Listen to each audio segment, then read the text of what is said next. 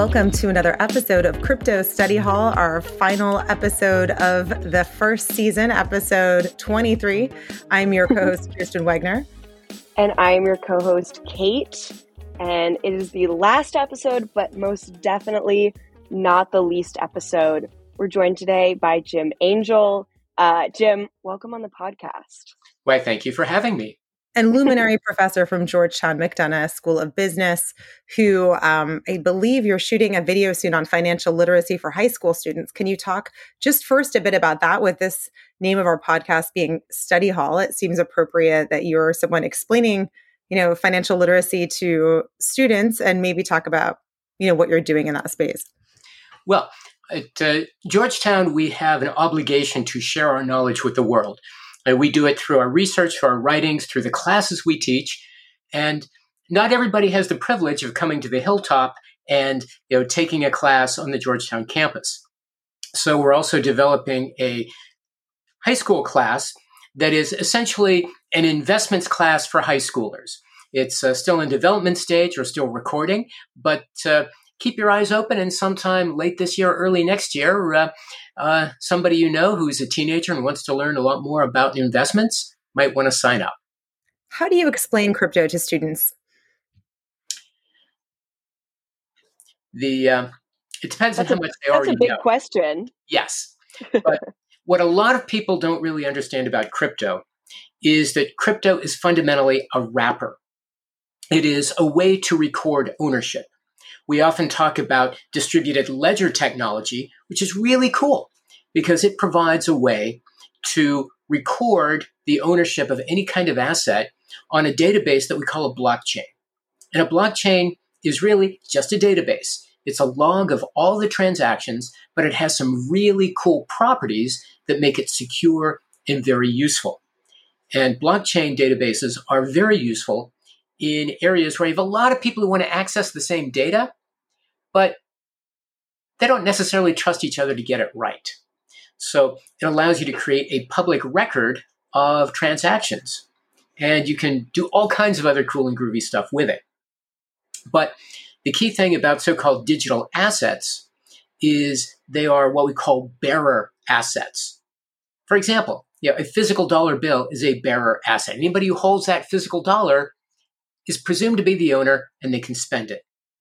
Well, with a digital asset, anyone who has the private key to that asset can control that asset and can basically move it on a ledger from one address to another. So what this basically means is it can be transferred around the clock, around the world, 24/7. Now, some people look at all of cryptos as like, ooh, cryptos. But remember, the crypto is just the wrapper. The value of any particular crypto is going to be a function of what is wrapping. So in other words, if that crypto is representing a car title, it represents ownership of the car, well, that means everybody can see who owns the car. So you have a nice public ledger. If that crypto represents a piece of artwork, like a so-called non-fungible token, then that token represents ownership of a piece of art. Now, that piece of art might be a masterpiece, or it might be worthless. Now, who knows what the market will say about that piece of art?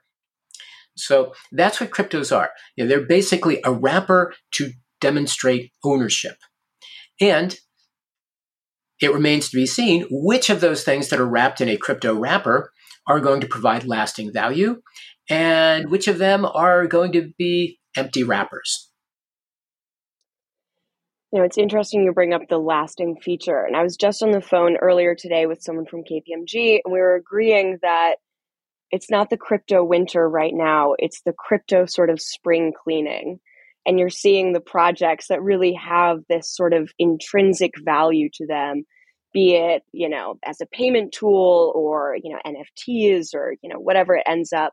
You're going to hopefully, ideally, sort of see a lot of these projects last out. But more so on the education piece, do you find that you're leveraging different analogies and language when relating crypto to, say like a 17-year-old or even like a 25-year-old? as compared to, when you're going to the Hill and you're meeting with, 55-year-olds or 75-year-olds?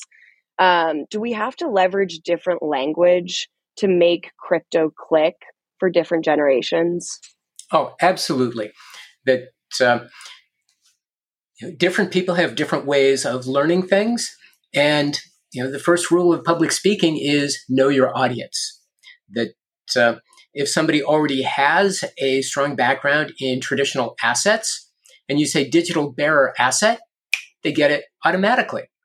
If somebody has no idea what a bearer asset is, whether it is a paper stock certificate or a digital bearer asset, then you got to explain what that is. So you always have to understand where your audience is coming from. And you have been talking to many audiences, young and more seasoned professionals. And even in 2014, I think you were talking about a digital dollar. What kind of reception did you receive then talking about this versus now? Crickets. In 2014, I basically said in Wired magazine that the US Fed should issue the US dollar in digital form. Because I immediately saw that, wow, this is an interesting technology. It is very useful. Our current payment system is slow, clunky, and obsolete. And having the US dollar in digital form would allow it to be much more useful around the clock, around the world. And if you think about many of the so-called use cases for Bitcoin, in the early days, the narrative was, wow, it's a great payment system. And it turns out it wasn't so great, but I view it as a great prototype. And indeed, with more advanced technologies, I think this is still an amazing way to improve our payment system. But national governments have a way of squeezing aside private monies, and this has been going on for a few thousand years, and there's no reason to expect that trend not to continue.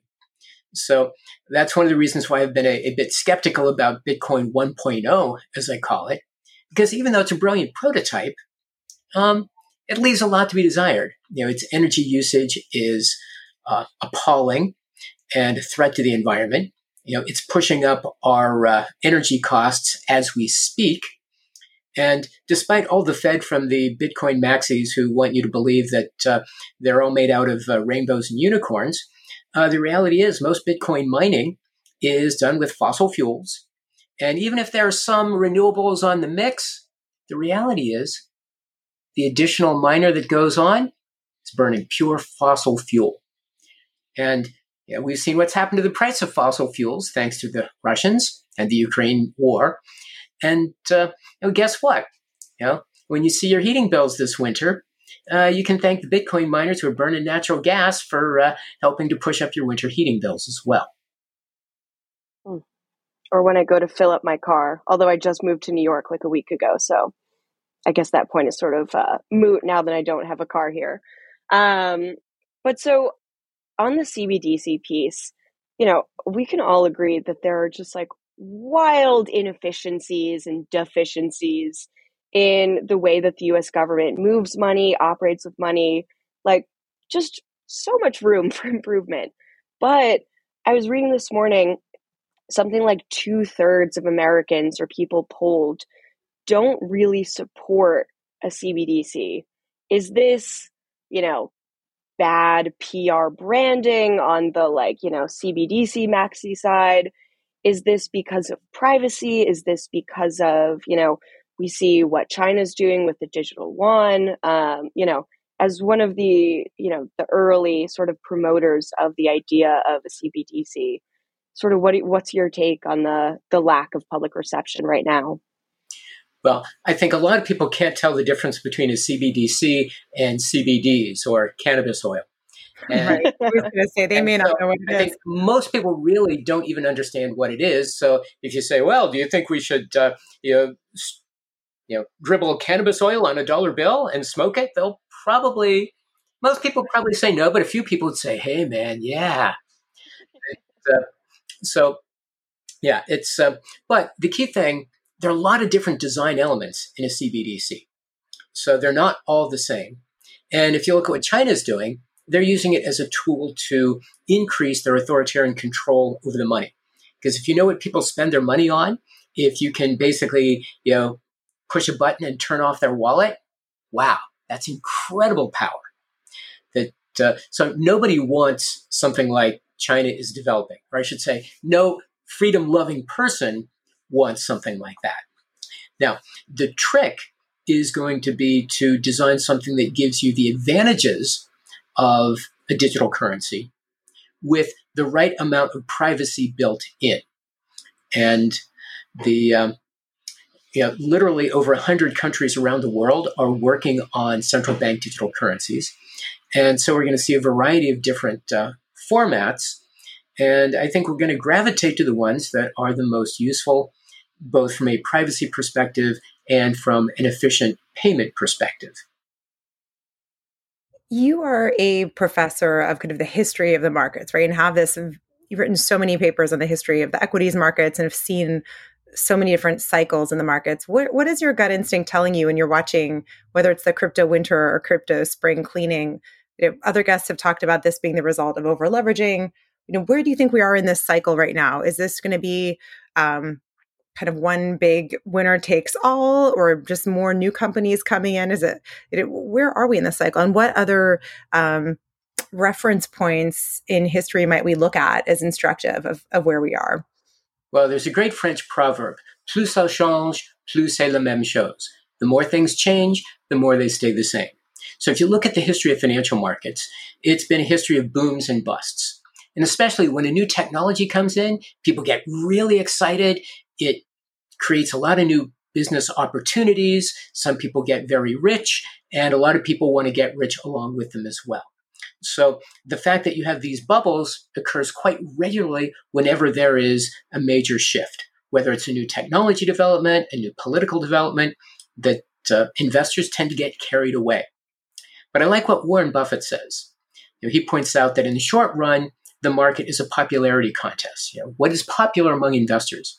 But in the long run, it is a weighing machine determining true value. The crypto assets, like any other assets that are going to survive for the long term, are the ones that provide lasting value for the people who own those assets. So, the question I have about any crypto project is, okay, what will the owner of this token get to do with that token 10 years from now? So if suddenly I find an old wallet 10 years from now and this token is in it, what will I be doing with that? And maybe it'll have some really nice use and I'll go, oh, good, found money. Or maybe I'll look at it and laugh and go, ha, ha, ha, what was I thinking? So that's the real question for any of the thousands of tokens out there. What is their long-term use case? If it's just, other people are going to pay more for it later, that is a pretty weak argument. If it's like, it's going to have this particular application that people are going to pay for, or it represents ownership of something that will create value, that's different. I would be, remiss to not acknowledge the irony that I'm literally at this very second at a crypto conference on Wall Street, like ultimately sort of like the beacon of traditional finance. And, more and more you see crypto learning from traditional finance and vice versa, and sort of this like commingling of ideas and energies. But when you talk about crypto and you talk about which projects have lasting value a decade down the line, what can the crypto industry really glean from, mistakes made in equities markets and others where, we don't always have to learn lessons the hard way. Sometimes you can just watch someone else's mistakes made in the past and then like not repeat them. But, what's the crypto market going to do with all the lessons learned? Oh, I think that's exactly the right question, is what can we learn from other asset classes and other asset markets? And there are really very good reasons why we overregulate our financial services industry the way we do. Because otherwise, the fraudsters come in and ruin it for everybody. So we need to have the appropriate protections in place against the various forms of fraud, whether it's issuer fraud, somebody selling a completely bogus token, whether it is market manipulation with a pump and dump scheme, whether it is somebody who is taking advantage of somebody else's naivete. Basically, we need to protect people from the bad people out there. And now, of course, this goes against the ethos of a lot of the early crypto pioneers who basically were trying to create a new financial system without any government involvement. But how do you prosecute fraudsters without having some kind of government involvement? And so the first thing we need to do is basically get rid of the criminals. The second thing we need to do is really worry about the level 2 solutions. That we need to, one of the reasons we regulate financial institutions is to protect the solvency of the financial system. And I think the latest wildfire, I don't view it as winter, I view it as a wildfire in the markets. And we've seen many dodgy business models basically going up in smoke. But it demonstrates the fact that for a crypto world to succeed, it will develop traditional financial products. And that means it will need some form of regulation similar to what we've evolved in traditional finance.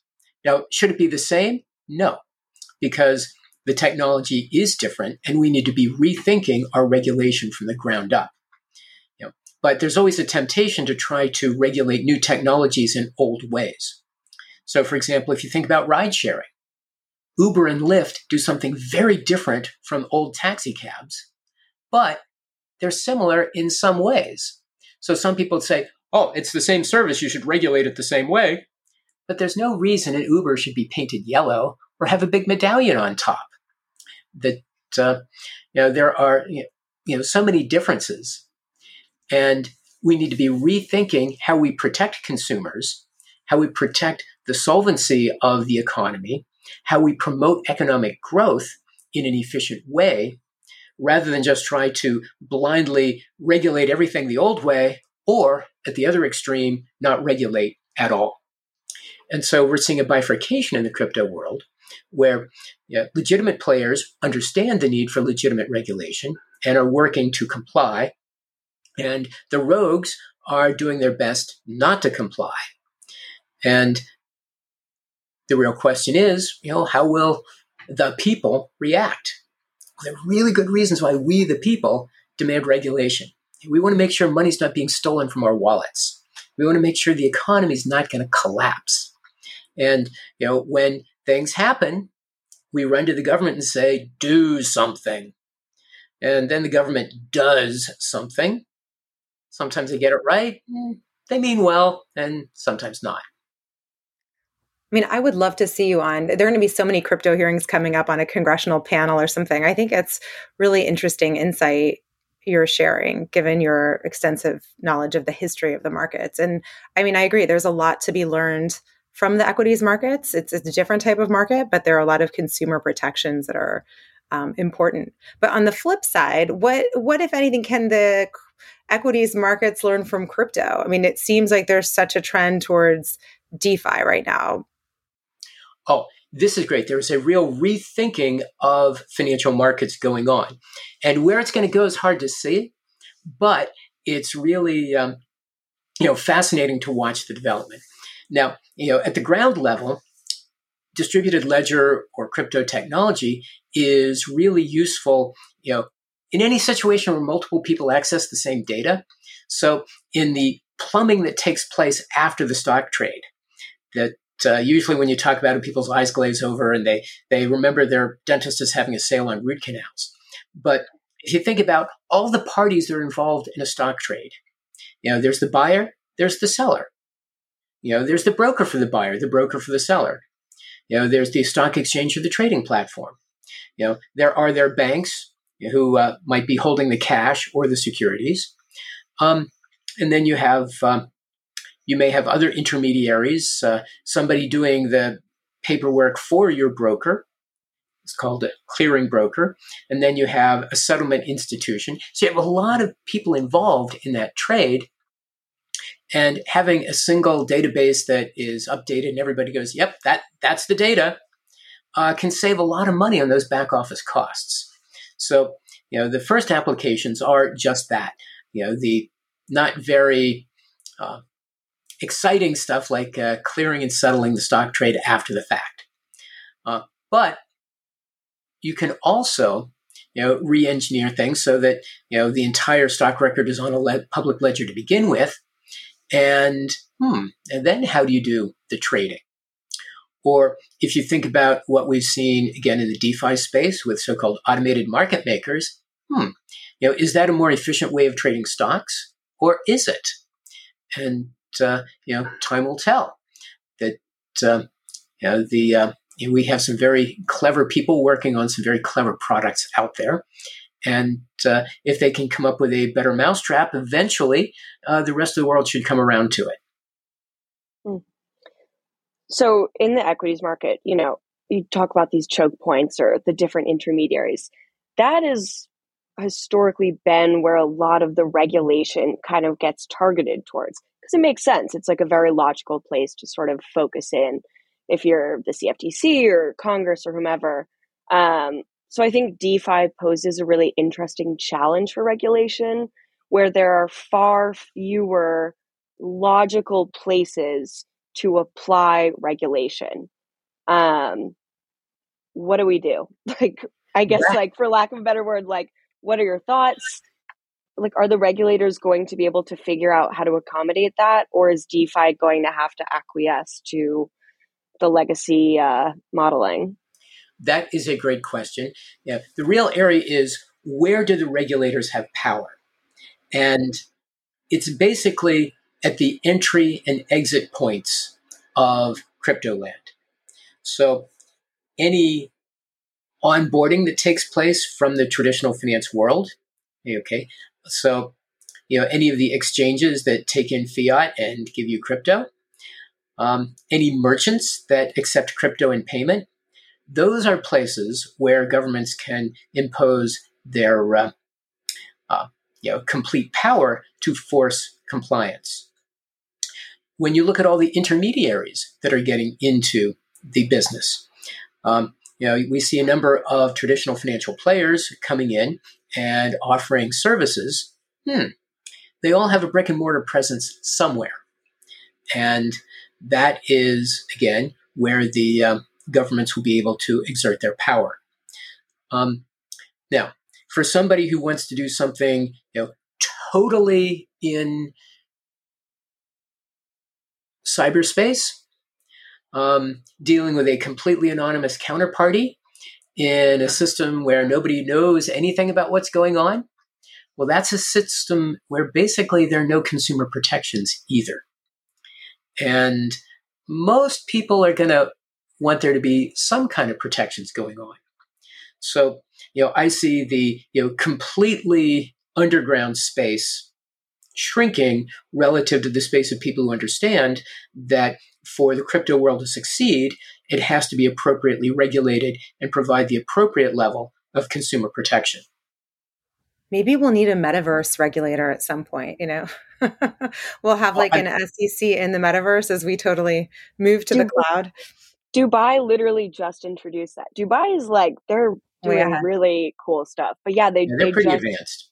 Oh yeah, they've got HQ Metaverse, which is, it's just fascinating. It's phenomenal. Anyways.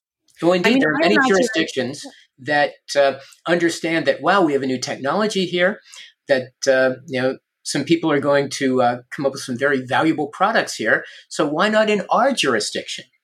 That the more forward places are thinking, okay, how can we attract the good businesses? Because, there are humans that run those businesses, and that means jobs.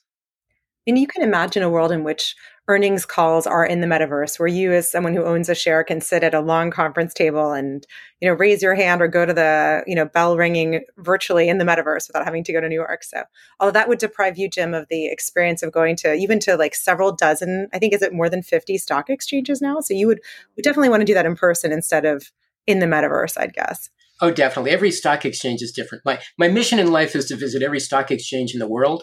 I've been to around 75 of them so far. And every one is different. And I learned something at each one. Can we close it out with you previewing which stock exchanges you're planning on visiting next? You don't have to give us any dates. We're not going to show up for an autograph, but I'm planning to do the Everest Base Camp trek coming up this fall, and that starts in Kathmandu in Nepal. And last time I checked, the Nepal Stock Exchange is located there. So I'm going to do my best to check it out while I'm there. If you have any good connections there to introduce me, I'd appreciate that. Definitely. That sounds much more exerting than doing the metaverse version of Kathmandu. He'll actually be moving through space. Kate, do you have any last questions? I know he's like such a great source of information. No, I'm just going to say this is a call to action for our audience. If anyone has any Kathmandu stock exchange connections, hit them up, because unfortunately I have none. But no, seriously, it's been really, really wonderful talking to you today. And thank you for joining us for the final episode. Why, thank you. And if anybody does have any suggestions for me, you can stalk me on Twitter. My Twitter handle is GUFinProf, as in Georgetown University finance professor, or just shortly GUFinProf, GUFINPROF. So feel free to stalk me on Twitter. Do you have any other events coming up that we can follow you on? I know that Georgetown has its annual market structure conference in the next year. Are there any other events or things coming up in your path? Cool. The Market Structure Conference coming up this fall is going to be awesome. I don't have the info in front of me as to how to sign up for it, but keep your eyes open. There are always really great things going on. Fantastic. Well, thanks so much for joining us, and have an amazing trek in Kathmandu.